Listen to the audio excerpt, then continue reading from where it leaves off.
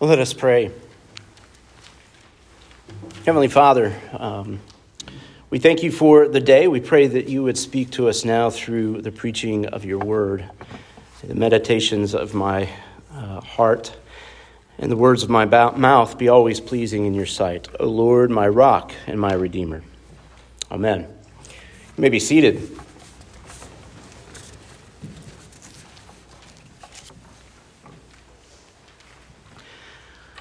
I'm going to admit something to you. Fear has been a constant struggle for me in my life.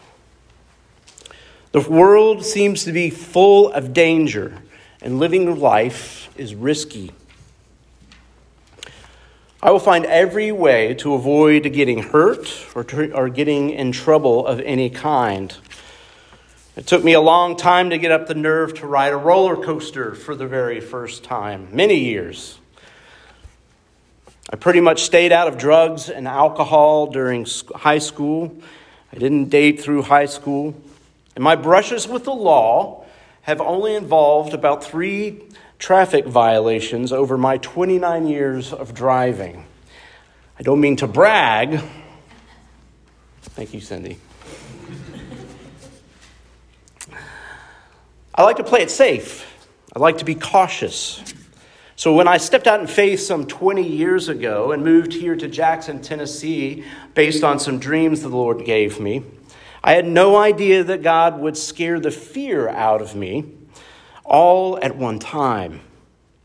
The decision had been made that our little church would be and get itself involved in foreign missions. And that was going to begin with mission trips to Ethiopia. And the decision was also made that I would accompany my pastor and our resident missionary to go scout out the land of Addis Ababa, Ethiopia, in order to begin all of this mission work. Now you need to understand that this directive, well, that's exactly what it was. It was a directive. This directive was all of my fears rolled into one. The idea of getting on an airplane. I hate flying on airplanes. I always have. The idea of going to a foreign land. It was terrifying to me. Do they have electricity? Sometimes. Indoor plumbing? Not really. Can I eat the food? Well, it'll most definitely make you sick, but you better eat it. Sick? Are there hospitals? Are there doctors? Are there medicines? Oh my goodness. Well, as you can see, none of this was helping my fear. For as a person who is as cautious as I am, this was a death sentence. I went on that trip kicking and screaming. And it was one of the best things that ever happened to me. The thing is, I wouldn't have done it that way. I would have taken one fear at a time. Maybe a week in El Paso, where I could still be in the U.S. and just hear a foreign language spoken around me. Or maybe a weekend going camping in the woods to get used to not having electricity or plumbing. Just a little bit at a time. That's how I'd do it. I'd minimize all the risk and danger as much as possible. But that's not how God does it. He usually has something different in mind, and he's not afraid to subject his people to danger in order to accomplish his will. It is rarely how we would do it, isn't it? But God does things that don't make sense to us at the time, and it's often dangerous and uncomfortable, but it is usually for our good. Now, if you listen to theologians talk, you'll sometimes hear them talk about God's economy. Now, they don't mean what we often mean when we say God's economy. We usually think of money, because that's what we think of when we hear the word economy, don't we? But when applied to God, they usually mean God's administration of his creation, his providence, particularly his administration of his plan of salvation. Now, we've been in Romans chapter 9 and 10 recently, and today's text brings us to the end of his discussion of God's economy as it pertains to the Jewish people. In chapter 11, St. Paul makes the point that the Israelites' unbelief opened salvation to all human beings, regardless of nationality, gender, or social status. He uses this analogy of the cultivated olive tree. It's not in our passage today, but before our passage, he talks about this olive tree. And the olive tree is Israel. While some of the branches have been cut off because some of the Israelites had rejected Jesus as Messiah, branches from wild olive trees have been grafted in. Those branches are all the non-Jewish believers. He wants the Gentile Christians in the Roman church to understand that they have been grafted in to Israel. So there's really no reason for them to be proud of their faith. And he also wants the Jewish believers to understand that God has not forsaken Israel. On the contrary, the unbelieving Israelites can also be grafted back in to the cultivated olive tree. So there's no reason for them to despair, nor is there any reason for them to boast. So our text tonight continues this theme and sums up God's economy, which is the ultimate fulfillment of the promises he made to Abraham all the way back in Genesis chapter 12. To Paul's audience then, and to us now, it seems like a strange way of doing things. It's not how we would do it. So let's begin by looking at verse 25, the first part of verse 25. You can follow along there in your bulletin if you have that. Paul says, "Lest you be wise in your own sight, I do not want you to be unaware of this mystery, brothers." And we'll stop right there. The first thing that we learn here is that God's economy is a mystery. God's economy is a mystery. One of my favorite board games as a child was the game Clue. You remember Clue? Someone has been killed, and it's up to us to figure out who done it, right? And in what room of the mansion, and with what weapon. But the mystery is always revealed, isn't it, at the end of the game? Even if nobody solves it, you open that little package, you see all the cards that give you all the answers. The mystery is revealed. And we often think about mysteries as either unsolvable or unknowable. But back in Romans chapter 1, St. Paul declared that in the gospel, the righteousness of God is revealed. The mystery has always been, how in the world will God accomplish what he promised Israel? That's been the mystery. But the mystery has now been revealed in the death and the resurrection of Jesus Christ. When St. Paul says that it's a mystery, he isn't saying that God keeps us in the dark. He's just saying that God is doing something we don't fully understand. It has been revealed. And this revelation is something that he wants us to be aware of. The specific mystery that he's talking about is how God can maintain his faithfulness to Israel while also including the Gentiles.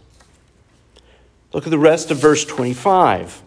He goes on to say, "A partial hardening has come upon Israel until the fullness of the Gentiles has come in." So the next thing that we see here is that God's economy includes the Gentiles. It always has. His promise to Abraham is that through Abraham and his seed, all the nations would be blessed. Now, this is not how I would have done it. I would have kept the Israelites from rejecting Jesus as Messiah. That way, no branches would have been cut off of the tree. And then I'd use those branches to preach the gospel to all the Gentiles so that they all could be grafted into the tree, right? That way, we'd have a full tree and no one gets hurt. But that's not how God did it.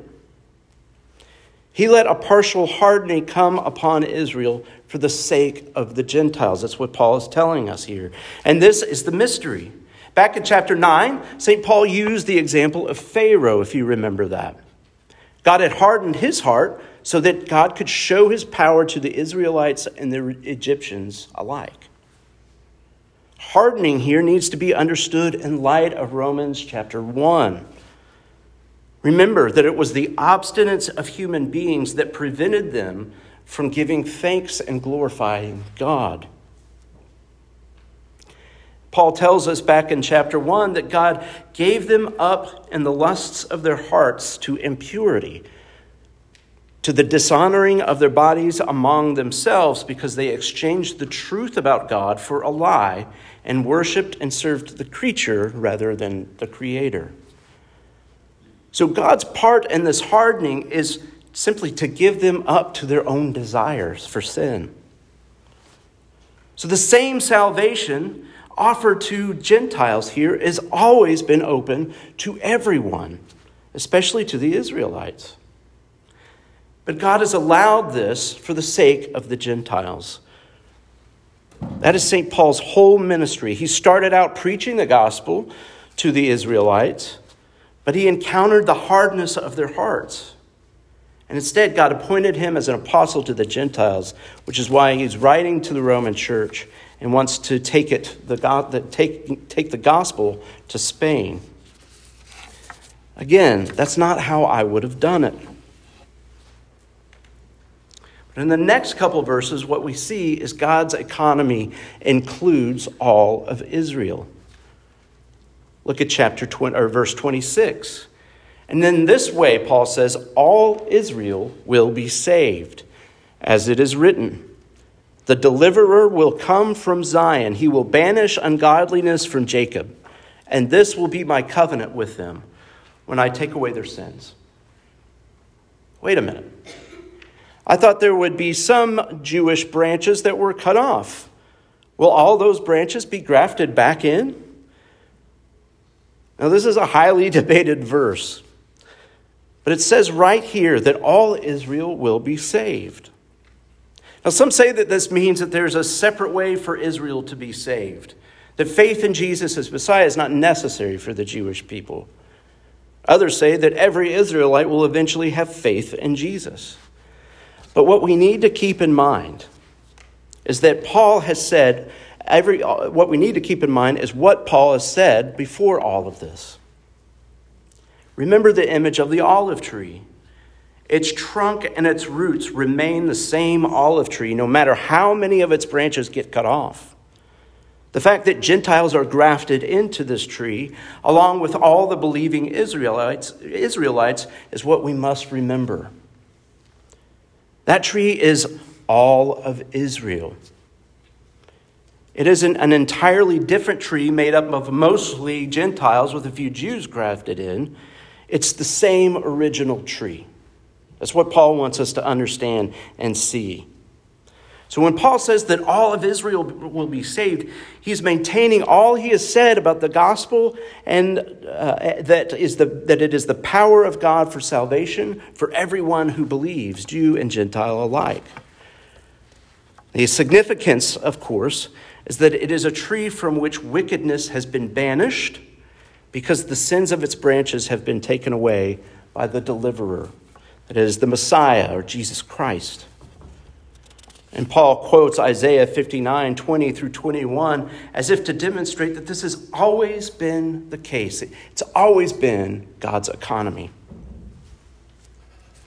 Let's skip down to verse 30. Verse 30, Paul says, "For just as you were at one time disobedient to God, but now have received mercy because of their disobedience, so they too have now been disobedient, in order that they, by the mercy shown to you, they also may now receive mercy. For God has consigned all to disobedience, that he may have mercy on all." So finally, we see here that God's economy is to have mercy on all. There's no partiality with God. St. Paul is saying that Gentiles were consigned to disobedience, but have received God's mercy. In the same way, the unbelieving Israelites are consigned to disobedience, or a partial hardening, as Paul puts it, so that they may receive the same mercy the Gentiles have received. And this is the whole point of God's economy. He says over and over again in the Old Testament that he desires mercy rather than sacrifice. The law was never the end goal. It was always a means for him to show mercy. Now, this is not how I would have done it. The narrative of the entire Old Testament is one heartbreaking story of how God loved his people who constantly rejected him. The result was danger, it was famine, it was plagues, it was death, war, slavery, violence, floods, conquest, oppression, dismemberment, betrayal, adultery, and the list goes on and on and on. This weekend, a friend of mine and his wife lost their infant in the womb at 39 weeks. It was a really difficult news to get. Janie and I also lost a child at 17 weeks. So it really hit home for us. While they were in the delivery room, I just texted them that we're praying for them and that we love them. And I want to read to you his response to me. He said, "We mourn, but are rejoicing that our hope is a reality." He texted me that as he's losing his child, as his wife is waiting to deliver their stillborn child.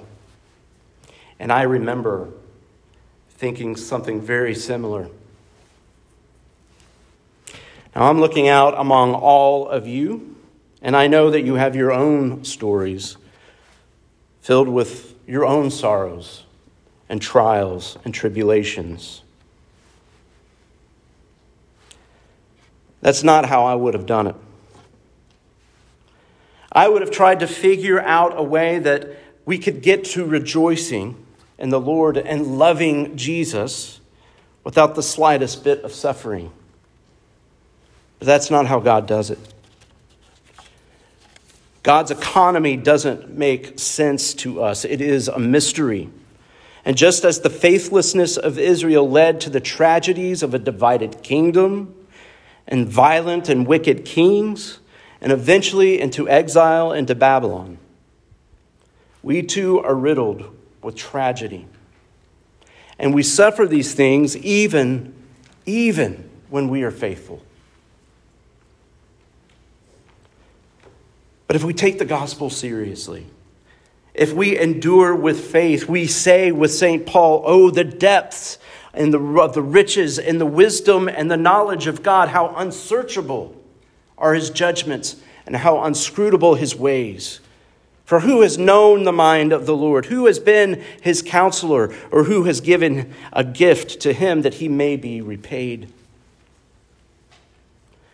Is this word inscrutable there? I don't know how often you use that in your vocabulary. I had to look it up.